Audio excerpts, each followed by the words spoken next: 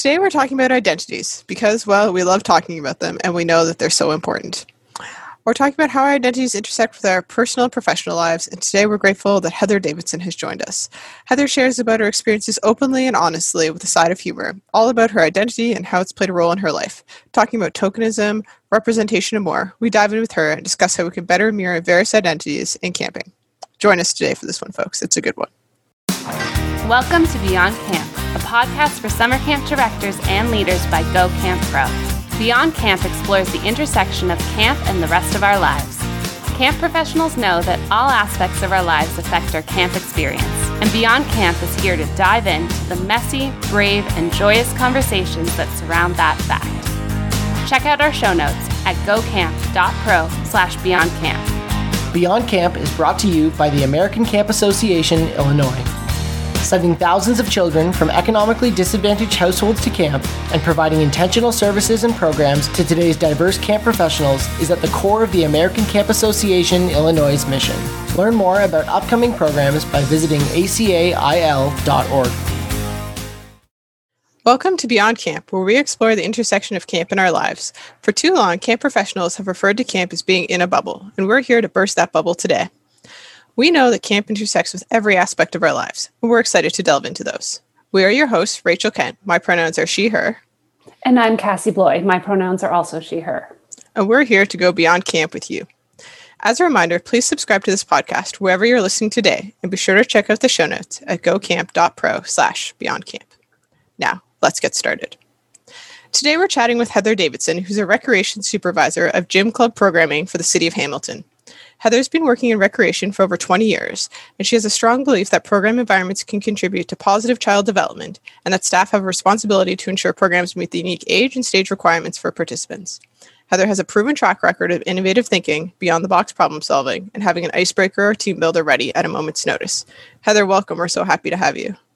Hi, thanks, everybody. So, Heather, let's just dive in and let's get started. I know I read a bit of your bio, but in your words, tell us about you. Who would you say you are? These days, who knows? Probably the best way that I would describe myself to somebody who's never met me before is I am very passionate about a lot of very nerdy things. A strong believer that, anybody can be a nerd about anything, but the things that I'm a nerd about are Excel, building tools for data analysis and understanding of data for people, but then also comic books, baseball, craft beer, and, just general nerdery on the internet. That's quite a mix of things. I love that. And I feel like I should hit you up for Excel data. Are you also a fan of Excel memes then? I feel like that's become there's an Excel subreddit. If you didn't know that exists, that's a thing that exists, and I spend probably way too much time on it. Alrighty. And do you use Excel for your day-to-day life or just your professional life? I use Google Docs for my day-to-day, but my professional life definitely bleeds back and forth between the two with just data management in general, which is something that if you asked my grade 12 math teacher would have been shocked to hear that that's something I ended up loving. I love that. Those moments are always so fun when you're able to be like, yeah, they never would have expected me to do this. Like I could math, who knew? Heather, would you care to tell us about how you identify? What words would you use to identify yourself?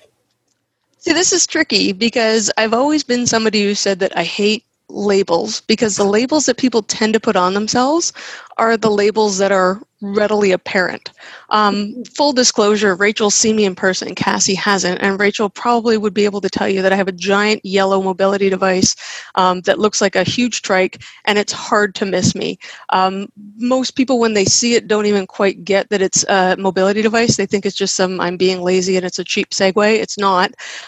So I think that people can label me as being disabled. People can label me as queer very easily, but I'd be hesitant to say that those are the two main traits of my personality. So when you were asking me to tell me a little bit about myself, that's more what I would say about myself. I'm a huge nerd before I'm queer, before I'm disabled, because those are the things that I've chosen to be, whereas these other things are just kind of what ended up happening along the way with me. So I don't know if that answers your question, but that's kind of where I'm at with it. It's great. Apparently, we're both really excited today again, everyone. No, like that's fascinating because I think that there are certain folks who are drawn really strongly to certain labels, and I'm not a person who's ever loved labels. I'm just like, well, they're like, this is who I am. And there's certain folks, and I think sometimes it's an age thing or a generation thing that certain folks feel a really strong inclination towards labels more than others as a source of identity. Mm-hmm. Like, I think my passions more, I would say, drive how I would label and identify myself than the things that were just kind of like there. I didn't choose these things. Like, I would not choose them, but they weren't things that I got a choice in. I do have a choice to be a nerd, and I will continue to choose that. Fair enough. Do you feel a connection to the communities of the identities that people would be more likely to assign to you? The queer community, yes and no. I mean, I'm a little old for going out to bars and things like that, and I do find that a lot of the time that's what a lot of the community is, and just not so much. But in terms of the disabled community, I mean, I'm fairly new to that. Having MS, I was only diagnosed in 2017 with some symptoms showing up 3 or 4 years before that. So it's the only real connection that I have to that community is mostly online. Like, I don't hang out with the disabled community here in town, and I don't really know a lot of other people who are disabled, so it's not the sort of thing that I'd have a lot of time to identify with, I guess.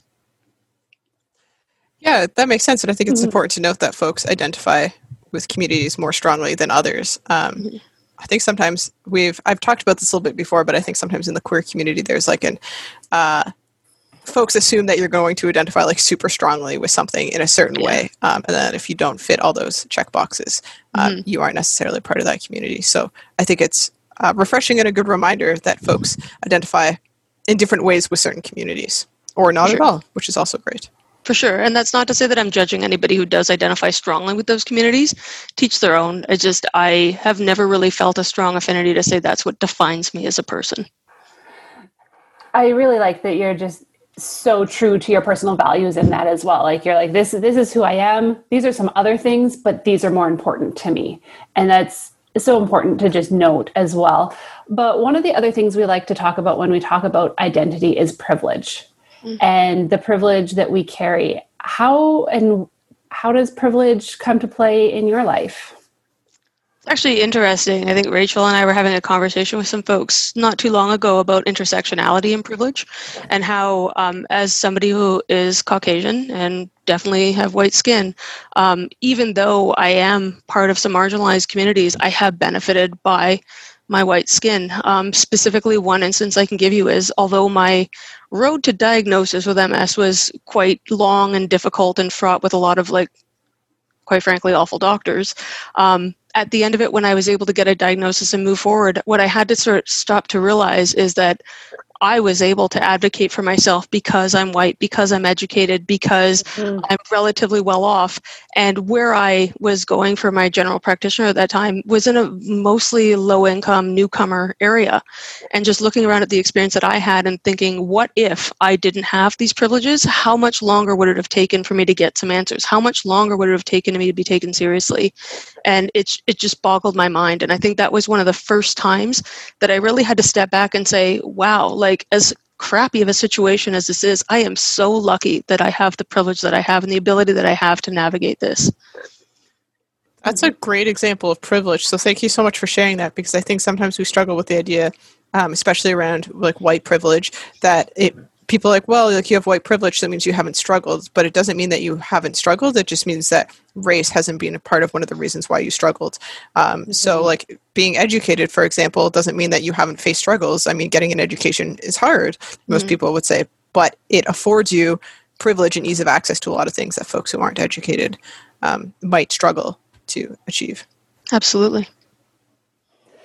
Yeah, that was just like, it's kind of eye-opening as well, of like, hey, this is a thing and this happens. And I think to other people that I know who have been diagnosed with MS at a younger age as well, and, you know, haven't actually thought about the processes that they went through and all the steps they had to take and the trials and roadblocks that were potentially in their way as well.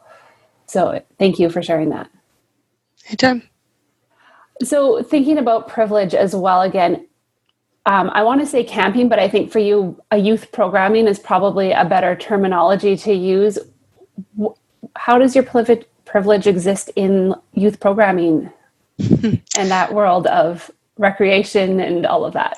This is fantastic timing for a question like this, because one of the things that I'm working on right now is working for a municipality. We're very closely aligned, like the recreation department where I work is very closely aligned with public health, but also with community emergency services, which is fire, ambulance, police. So with everything that's going on right now, we're trying to kind of navigate where we fit in the continuum of like how we can reach out to our youth that aren't white, to our Black youth, to our Indigenous youth, to our youth that are maybe not typically the people that we'd see in recreation centers, and then where kind of we fit in the grand scheme of things. So the challenge that we're having is I sit on a kind of a smaller working group. We're all white, and we're all over the age of 25. And some of us, most of us, are over the age of 40. So it's really difficult sometimes to have that conversation of we shouldn't be the ones having this conversation, but then trying to figure out how you get in touch with the people that need to be having the conversation with you. How do we reach out to youth? And that's sort of something that we're struggling with right now. Before the pandemic began, we had all these very strong plans about kind of strategizing about building our youth complements at our different rec centers and giving them a youth voice and taking a youth-centered approach to a lot of the program that we were going to offer.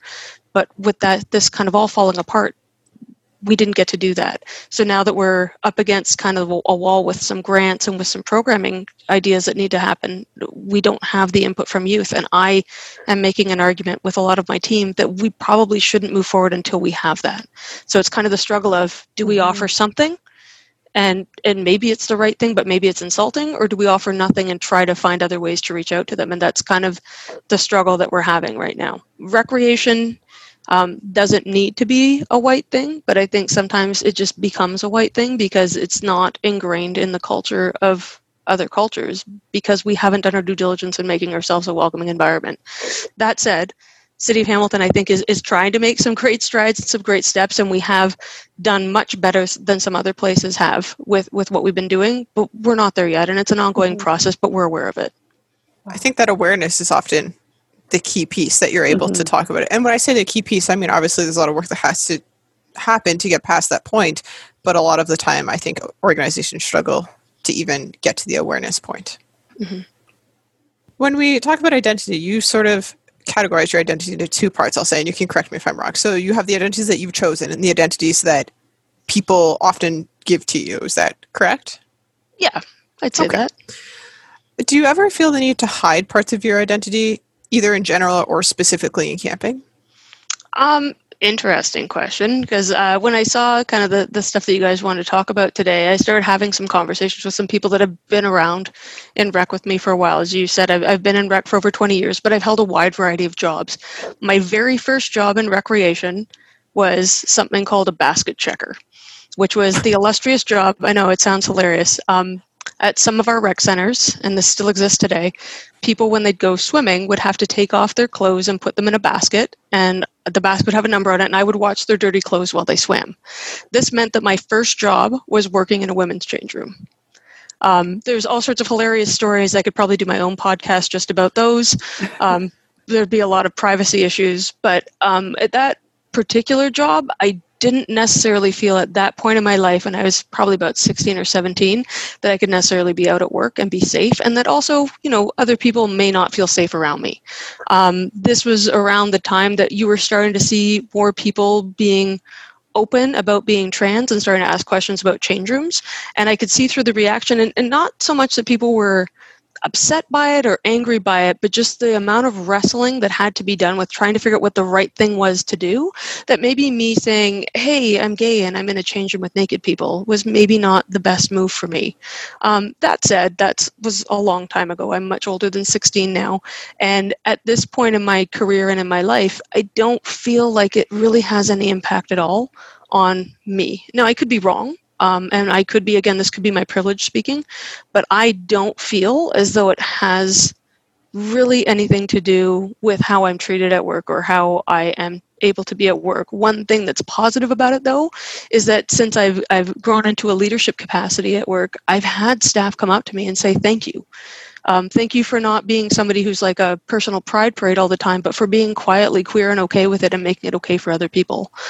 Even just using pronouns and having that in my signature at work has made a difference to some people, and having some staff, which I'm very well aware, I'm their first boss ever. So having somebody who's totally kind of, I'm not open about it, like we're not talking about my weekend plans or about what my partner and I have done together or anything like that, but just being like, this is who I am and this is not a big deal, has made a big difference to them. And that's something that I feel a little bit of responsibility for, but it's not something that I'm going out of my way to do. I mean, like I said earlier, just because that's a part of me doesn't mean it's all that there is about me, but I think showing that it's a part of me makes it a little bit easier for people to be okay with themselves as well. Yeah, that's fair. That makes a lot of sense. And I think I've had similar situations. I remember once I had a new staff member come to camp, and I think I had like phone interviewed them, so they'd never seen me before. They'd never seen me before. And they were like last minute hires, so they came to camp and they were like, "Wow, I was so relieved when I saw the camp director had short hair. And, like, I knew that I'd probably be more welcome here." And I was like, "Oh, that's really neat." And I'm like, "Well, this is just me like doing my thing. I hate having wet hair after I swim, so short hair is really a lot more ideal for that. It dries in like, I just got a haircut today in like 4 minutes, Cassie. You have long hair." It's a dream. I wish. And you sort of segued into my next question. I was wondering if you, like, how you go about speaking about different parts of your identity with people, because I know for me, I identify as queer. I'm not big on the labels, but I often feel like it's important that if I'm going to talk about my partner, that I'm like open, especially like around kids or around my staff, about the fact that she's female. Like I try and be very, very transparent about that. Do you speak about those parts of your identity that are being placed on you, out, like on purpose, or does it just happen? So I'm in a weird situation that you can maybe slightly relate to, Rachel, I think, and that my partner and I met at work, and that we both have a similar role at work. So if you know one of us, you probably know both of us. Although something strange that has happened in the last few years, and I don't think the staff is going to mind me telling this story because it's pretty funny. She and another staff that I was overseeing were sitting in a room attached to the room I was in, and they were just talking about their lives and things like that. And the one staff leaned over and she's like, "Heather, would you ever do that?" And I was like, I wasn't listening to what you guys are saying. What would I ever do? She's like, "Would you ever buy flowers for your boyfriend?" And I laughed. I was like, "Well, no." And the staff she was sitting with knew who my partner was, and she started laughing and she goes, "Well, why wouldn't you?" And I'm like, "Well, because I don't have a boyfriend." She's like, "But you could one day." I'm like, "Probably not though. It's probably not in my future." And as we got to talking, I realized that my partner was actually her supervisor the rest of the year, and she had no idea we were dating. It's happened a few times where people have no idea because we're very careful to make sure that we're professional at work. Like when we have a large team meeting, we don't sit together or anything like that, but I don't keep it a secret when I'm talking to staff about being queer or having a partner that's female. If it comes up, it comes up. And I know rumor mills with staff, things go around, but I've never had an issue with it, just hiding it or not sharing it. And again, with the disability thing, pretty much the only time you can't tell, like right now I'm sitting, you can't really tell. But if you saw me try to walk without a cane, you'd see me fall pretty quick. If you saw me walk with a cane, it would be pretty obvious. And usually I'm on my giant yellow Alinker. So it would be hard to not notice that I have a disability. I think those two things, and just the fact that, I don't know, Cassie, when we first started talking and Rachel pointed out that we hadn't met each other, I have a tendency to just act like I've known somebody already and start a conversation as though we're already in the middle of it. That, coupled with me not hiding or self-censoring myself, I think makes it a lot easier just to be me and encourage my staff to be them. I really like where you're taking this, and you're just providing us with such easy segues into our next questions here. It's amazing. So you're talking a little about sharing your identity in ways that you're comfortable with your staff and ways that make sense. Do you feel that that's a responsibility or any pressure as a leader and boss manager to discuss parts of your identity with people? I think I'm never going to force something. Like, I'm not going to run a session on like how you should be nice to your queer supervisors at training or anything like that. And I'm never going to we have an inclusion team at where I work. So that's their stuff. That's not even my stuff. but I think there's opportunity for things to come organically, where you're having conversations with staff or they're just asking you questions. I've had staff flat out approach me and say, can I talk to you for a minute? And they want to talk about how to be queer and okay with it, or something that they're struggling with. And I mean, I look at that as a privilege that they trusted me enough to have that conversation, but it's not something that I'm going to search out or advertise that I want to do. I've had staff come up to me and say that they have family members with disabilities, and they wanted to just ask me some questions that they maybe weren't comfortable asking their family members, which is a whole other ball of wax to consider, that like not everybody with a disability and not everybody who's queer is going to have the same life experiences by any means. But I think that, things come up, like we all know from working at camp, the conversations that you have rarely end up in the place where you thought they were going to when you started them. And that's a lot of what ends up happening, is like just through the course of a conversation or through the course of just getting to know each other with staff, this happens, and it's organic, and I love it. That's so amazing. Just I appreciate organic conversations as well. They're so much more meaningful, intentional, purposeful as well. I lost my train of thought a little bit, but do you ever find that it's kind of outside of your zone and you have to set a boundary with those staff and kind of be like, yeah, no, this is my line? Oh, for sure. And I mean, that though, I think happens even outside of these two particular labels.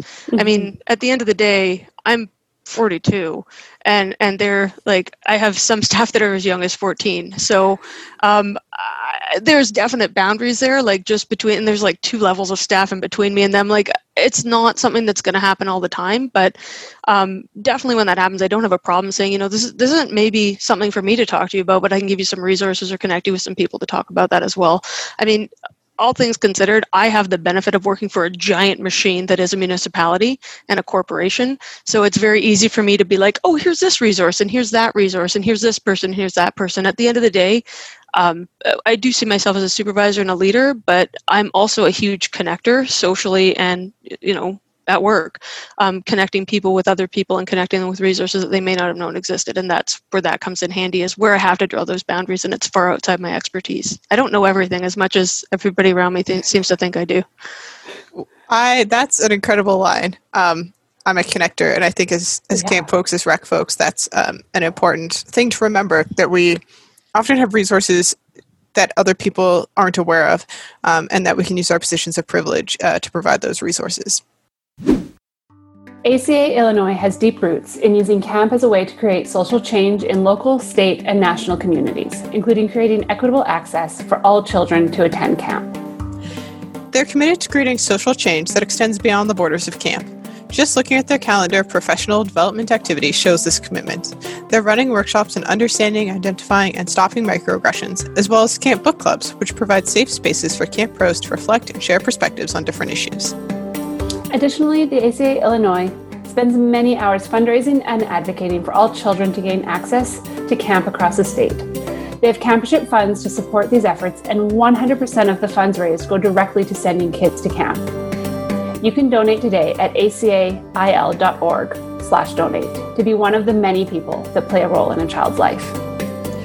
ACA Illinois also provides great resources for families, campers, and camp pros alike on their website. They recognize that camp doesn't just stop once you leave the property, and are committed to supporting their communities through all of life's challenges. Join our community today at acail.org. So we talk a lot about identities at camp, outside of camp. That's what Beyond Camp is all about. And there's a lot of nuance to identities. And you and I have a shared identity, I suppose, that the world has given us of being queer. I'm sure that we both relate and interact with it differently, and it plays different roles in our lives.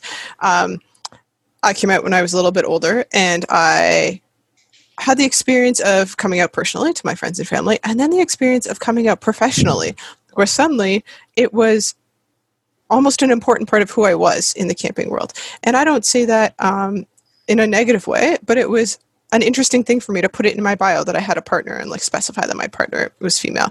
And I didn't feel nobody asked me to do that. Nobody was like, "Hey, Rachel, make sure you put your gay in your profile, in your biography here."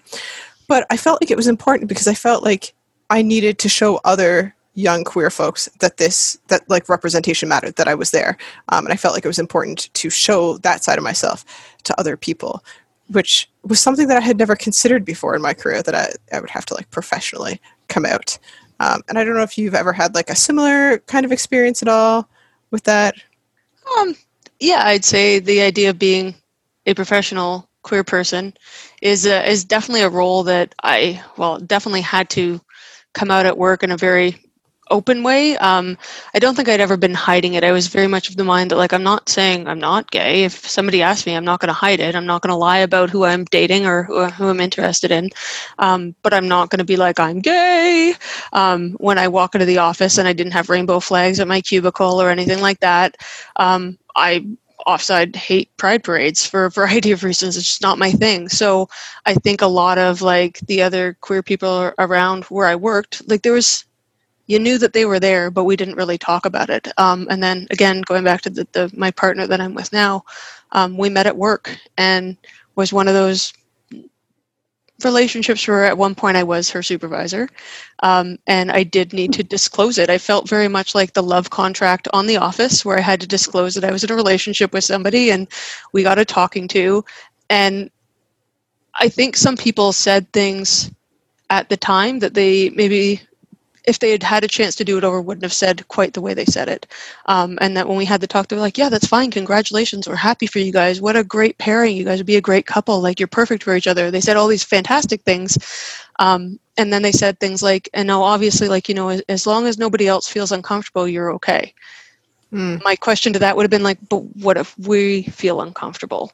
And that's more, I think, a lot of what we do is to make sure that other people aren't uncomfortable, that other people don't think that we have like a secret language of how we do work together or how we do things like that. So I don't think either one of us are the type of people that are very like overtly gay at work, but because of our relationship, everybody just knows that we are and knows that we're together. And so it's almost like that's part of why I don't make a big deal about it, because I don't want to accentuate the fact that, like, yeah, I come home and talk to my partner. Many straight couples that work together, like there's so many straight couples at work, they would do the same thing. But I just feel with ours, there's that little extra layer of discomfort that people have about it. And so we try not to play that up. That said, like, at the same time, I do think it's great that like people can see that you can be queer at work and be respected and be a leader and be somebody who's approachable. I think between the two of us, we're seen as some of the more approachable people in leadership positions. So I think that's part of it, is that we're not hiding things. We're not, and not that anybody else is hiding things, but just if we've been honest about this, then we're going to be honest about anything, I think is the thought. And that I think that's important. Yeah. I heard you mention that, the question that you didn't get asked is like, but what if we feel uncomfortable? Yeah. And can you, like, how does that resonate in you? How does that make you feel? Is you're allowed to say, I don't want to answer? No, I can absolutely answer that, because I said it. I wouldn't have said it if I didn't want to open that up for discussion. Again, just to reiterate, I don't think that a lot of the time anybody's saying anything with a malicious intent. And I think in this case, it wasn't a malicious intent. I think it was almost like a joking aside. And I 100% get it. I am the queen of saying, of my mouth opens and I don't know what's going to come out of it. I'm just as surprised as you are. So I get that. And I get that it is an uncomfortable conversation. Going back to just the other flip side of my big identity and the Venn diagrams of my life, with MS, my doctor, when she diagnosed me, my nurse practitioner, she was like, do you need Kleenex? Do you need something else? And I was like, no, I'm fine. And she was more upset than I was. And my next appointment back, I said, can I ask you a question? Am I the first person that you had to give a diagnosis like that to? And she said, yeah. And I said, okay, can I give you some pointers? Because she was so concerned about me being upset. And I'm like, no, you don't understand. For 3 years now, I have had no idea what's going wrong with me. I have no idea what's going on with my body. You just gave me an answer, and that gives me a plan. Same thing with at work. When I told people that, if they weren't expecting it, and again, your gaydar is very broken if you weren't expecting this, but okay.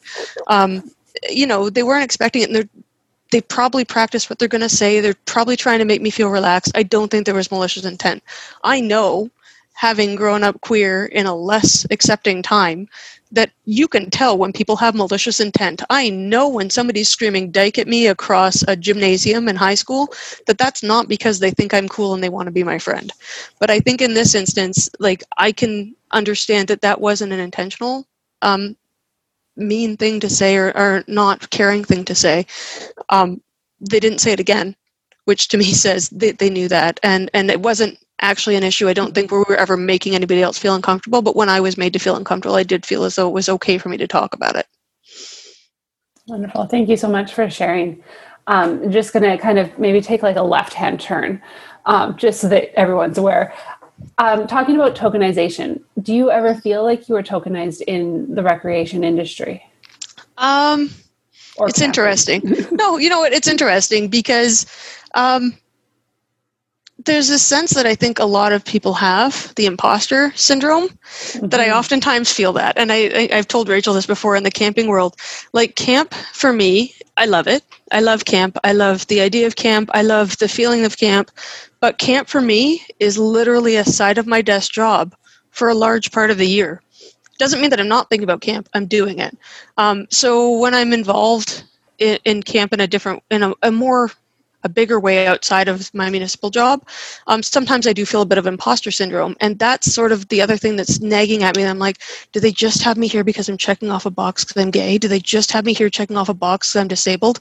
Because quite frankly, the disabled box is still a relatively new one. And I think I'm more annoying about that one than anything, because I'm like, did you know that the grading of this ramp is not up to code? I'm like, did I care about that 3 years ago? Honestly, no, I didn't. And that's me and my privilege as somebody who was relatively able-bodied back then. So I try very hard to do an honest assessment of myself and not assume that I'm being tokenized. But I definitely can see how I've had people make a comment that like, well, that checks a lot of boxes. And I'm like, but which boxes are you checking there? Because I don't think it's my comic book baseball loving box, but maybe it is. And why is that important? So I think that tokenization does happen. Absolutely. And I think that that's one of the pitfalls that I think a lot of organizations are going to fall into here when we move forward. Like, we're all becoming a little bit more woke, and we're all understanding that we can't just look out on a sea of white faces. But I don't think that necessarily the answer to that is being like, well, we need to have a Black person or an Indigenous person sitting around each table. And I don't care who it is, it just needs to be somebody. I think we need to be a little bit more thoughtful in that and be careful that we don't fall into tokenization. I feel like that was a really roundabout answer to your question and maybe verging on a non-answer, but that's... You're verging on the next answer. It's okay. Oh, perfect. Yeah, so solving that issue of tokenism and representation, like, that's where you were headed there of like, is it a person or is it making sure that all voices are heard? And I think we talked about this a little bit earlier as well when we were talking about reaching out to youth of different communities and cultures and the idea of recreation being part of that culture. Mm-hmm. For sure. Like when we interview, so for our summer positions, we hire for camp and then we hire for something called Soupy. And Soupy is my baby right now. I'm going to give you a little pitch for a second. It would have been 111 years old this year. This is the first year we've canceled it in 111 years. It's a free drop-in program that takes place at over 90 parks across the entire city. It's fantastic. And if we had tried to start it now, I'm pretty sure risk management and legal would tell us no way. But because we started 111 years ago, people didn't really care as much about child safety back then. So it's not that it's not a safe program, but if I said to you right now, I'm going to put a 14-year-old on a park with a box of equipment and say, go. You probably wouldn't be cool with that. But it is what it is. So we hire 200 staff every year and have gotten in previous years, I think the highest amount of applicants we got was something around 1,500, 2,000. So the interview process that we have to go through and understanding as a municipality, we have a lot of city staff who have kids that apply for these jobs, counselors whose kids apply for these jobs. Mm-hmm. We have to be really sure that we've taken out a sense of bias. So we have a very well-honed way of doing that. We strip out your name. You're still sitting in front of somebody, but even this year we were talking about stripping that out. But I think when you let somebody's qualifications stand on their own, and that means like taking out even their name, because there can be so many cultural associations with a name. I always joke to the kids that we're interviewing saying, well, you never know if your name's Jennifer, and maybe Jennifer is the person that broke your interviewer's heart 20 years ago and they've never forgiven it and they hate everybody named Jennifer. But at the same time, like I'm sure you've read Freakonomics and all these other articles that are showing up now about how implicit bias there is, and even just names and skin color obviously is something that's been coming up a lot, but also disabilities and all sorts of things. And I think the more that you can just let somebody's accomplishments stand on their own, I think that that's maybe the way to go. And it might take a little bit more work and it might take a lot more effort. But at the end of the day, if you're getting representative voices, that's what you need to go for. I can't just say, I want I just want a Black voice here. I think you need to be more specific about the Black voice that you're looking for to fill that hole. And I think that the people sitting around the table will be more thankful that you've put a little bit more thought into what you're doing. I don't want to just be sitting somewhere because I check off 2 boxes at once. That's not fair to me, and that's not fair to the other people around the table. Exactly. Like, people want to be seen for all parts of who they are, and for a lot of us that include certain identities that are marginalized, but it also includes our skill set and our life experiences. I like to say, I'm not just gay. Like, I'm happy to have that be something that's known, because I think representation matters. Like, I have not always seen myself represented in folks older than me in leadership positions or management. So I think that matters. But I also want to look up to that manager and be like, wow, they're a fantastic manager. They're like organized, they're supportive. Oh, and it's super cool that they're queer and they're out. Like, I think I mentioned it earlier, saying the Venn diagram that I am, but I think we're all a Venn diagram, right? And some of the circles in that Venn diagram, people can see from a million miles away. Like, you can see my yellow bike from a million miles away. Rachel, you can see your short hair from a million miles away. If I stand sideways, you'll probably be able to tell I'm female. But like, there's other parts of my Venn diagram that you can't see until you get to know me, until you get to like talk to me and things like that. And those, I think, a lot of the time are the more important parts when we're talking about coming to consensus as a group, when we're coming to innovation as a group, when we're trying to solve problems as a group. It's not my queer self or my disabled self that's going to be solving your problems, most likely. I mean, if you want to know about my linker, sure, I can tell you about that. But I think more what's going to be my voice at a table is how I approach a problem, how I solve a problem, how I bring people together to solve a problem. And that has nothing to do with those larger parts of my identity. And that is why we're here to talk about Beyond Camp, because all these parts of our identities intersect with each other, and all those different parts of ourselves give us a different lens into the world, and that's what helps us solve problems, create change, etc., because we're able to see things with those different lived experiences that we wouldn't have if we didn't have those other identities, whether chosen identities or the ones that are assigned to us. So this has been such a great conversation, and we're really moving along here. So as we head towards wrapping up, do you feel like you see yourself represented in the camping world? That's a loaded question, Rachel. I am and have often seen myself as there may be me's out there, but they maybe weren't in a place where they could be comfortable being themselves. And so where I don't see myself, I strive to be the person for other people to see. Like, Rachel, what you're saying, where you didn't see yourself in a leadership role, I didn't see me reflected back at me, and I think that's super important. I had a conversation with a staff member, I think last summer. And he's Black, and we were talking about, when you look at our department, for one reason or another, there's a lot of white faces and not a lot of Black faces, and we were talking about the responsibility that we feel for being somebody who you can't, like, everybody knows I'm queer, everybody knows I'm disabled, everybody knows he's Black. So we have a certain amount of responsibility that we feel to the people that look like us, that are looking up to us. And there feels like there is a little bit more responsibility and a little bit more of a microscope. But I hope that I'm doing right by those people, and I hope I'm inspiring them to just be themselves. And you don't need to be exceptional. You just need to be comfortable being yourself and do the best that you can be. And that in and of itself is exceptional for you. Yes. I'm at a little bit of a loss for words, because you just said so much that was so powerful. And the part that really is sticking with me in this moment is I didn't see me reflected back at me. And I think that's so important as we work to change that so that people can see themselves reflected back, especially in the camping world. So how can we in camping as a whole be more welcoming of your identities, or identities that may be similar to yours? For sure. And I think that that's a larger discussion that's happening at a lot of camps. It's happening online right now. I know on that Slack group, there's a lot of conversation about, how do we do this and how do we do it responsibly? And I don't think that there's one right answer. I think what we need to do is identify those people that are already kind of there on the fringes, or already starting to maybe show an interest, and say, what can we do to make you see the you up above you? And it's going to take time. Like, it's not the sort of thing that we can snap our fingers and be like, okay, everything's equal, everybody's great. This is a huge task ahead of us. I think we were talking the other day about how it's a giant ship, and we're doing a lot of work under the water right now, but to move that entire ship is going to take years and a lot of effort from a lot of people, and supporting the people that maybe need the support to get to that place. We can't solve the world's problems, but I think you're right, Rachel. The first thing we need to do is identify that they're a problem and start to try to find a solution. And that's great that you guys seem to be doing a lot of that with this. Well, and when I think of like welcoming of identities, and there's been talk around on the internet recently about Maslow's hierarchy of needs as we talk about like the pandemic and things like that. And I think there's like basic things that need to be welcomed, right? Like if you have mobility challenges, like there needs to be like a ramp to get into the building because you need to like actually get into the building.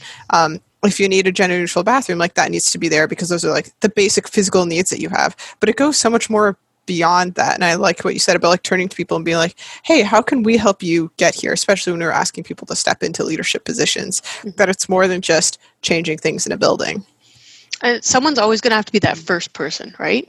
And that's where I feel like sometimes I've had to be that person in one sense. And I don't think that there's anything special about me, and I don't think there's anything exceptional about me, but I think that the thing that's different between me and somebody else is I've looked around and been like, okay, well, no one else is doing it, I guess I have to. And it's not a great feeling all the time, and I think it's very easy for us to fall into like the Jackie Robinson trap of we're like, well, Jackie Robinson was the first Black baseball player that was good enough to be in the major leagues. Not true. Again, nerd about baseball.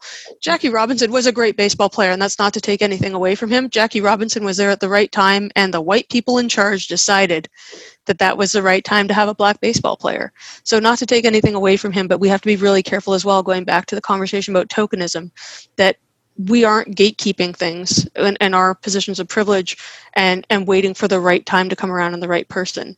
Rosa Parks wasn't the first person to not want to move on a bus, but she was the most palatable person to not want to move on a bus. So let's make sure that we're being open and welcoming, and just because somebody comes to us that doesn't look like or sound like the perfect ideal of what we wanted that person to look like, that we're still willing to let them in and let them talk and listen to them.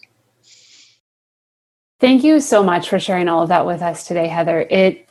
There's just so many pieces that I want to keep going, but we also like to honor people's time as well and make sure that they're able to leave with questions and thoughts. And I think you've done just that. You've got us thinking, you've got us processing, and that's where we want people to be. We want them to be aware, and we want them to be thinking of these problems and these issues that they might not even realize exist. So before we wrap up today, we like to talk about self-care. Self-care is critical to personal wellness, both in the good times and the not so great of times. It's also something that a lot of people struggle with, especially camp professionals. But we like to think about it as recharging our batteries or helping us feel inspired, whether that's a hobby or a regular routine. Heather, do you have something that you do in your life that kind of recharges you or inspires you? Sure, absolutely. If anybody follows me on social media, you know that one of my big loves is craft beer. And surprisingly, and I think a lot of people are shocked to hear this, I like drinking it, but I don't like it as much as people think I do.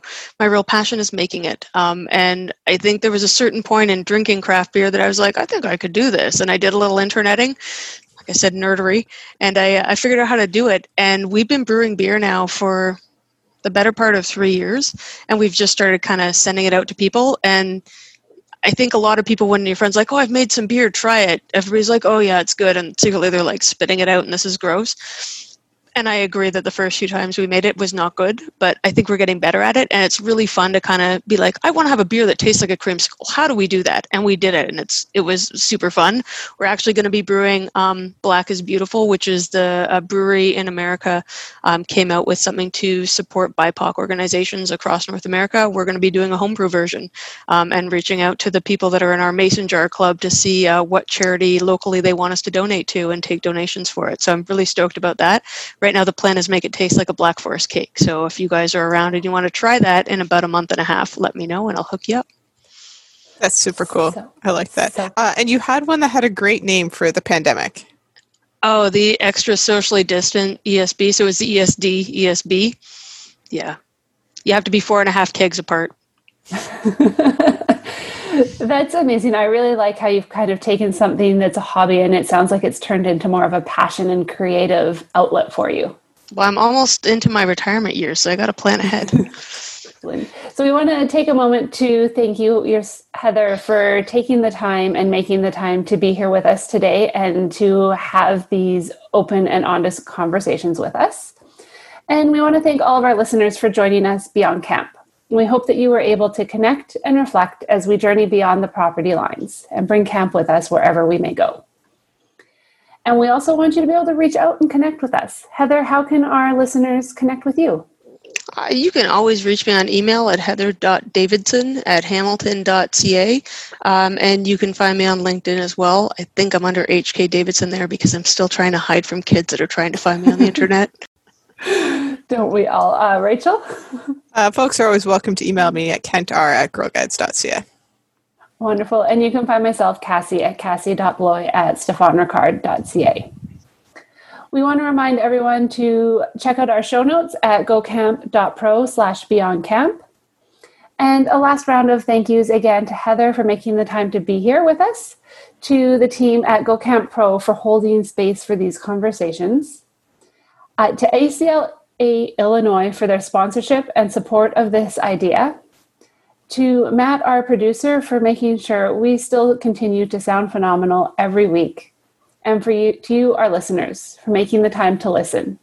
Your dedication keeps us moving forward. Beyond Camp is part of the GoCamp Pro podcast network. Check out all other podcasts at gocamp.pro/podcasts. Go well and safely, friends. We'll see you next week. Thanks for tuning in to this episode. Beyond Camp is a part of GoCamp Pro and the GoCamp Pro podcast network. Find a podcast for camp professionals of every age and stage at gocamp.pro/podcast. Thanks for listening, friends. Hey, Camp Pros. We love that our industry is built on sharing. In order to foster that spirit, if you've gotten even one good idea from a GoCamp Pro podcast, masterclass, from the Summer Camp Professionals group, a conference, or wherever else, we ask that you give credit where credit is due. That way, it'll encourage camp pros to keep freely sharing their ideas and make the camp industry as a whole better.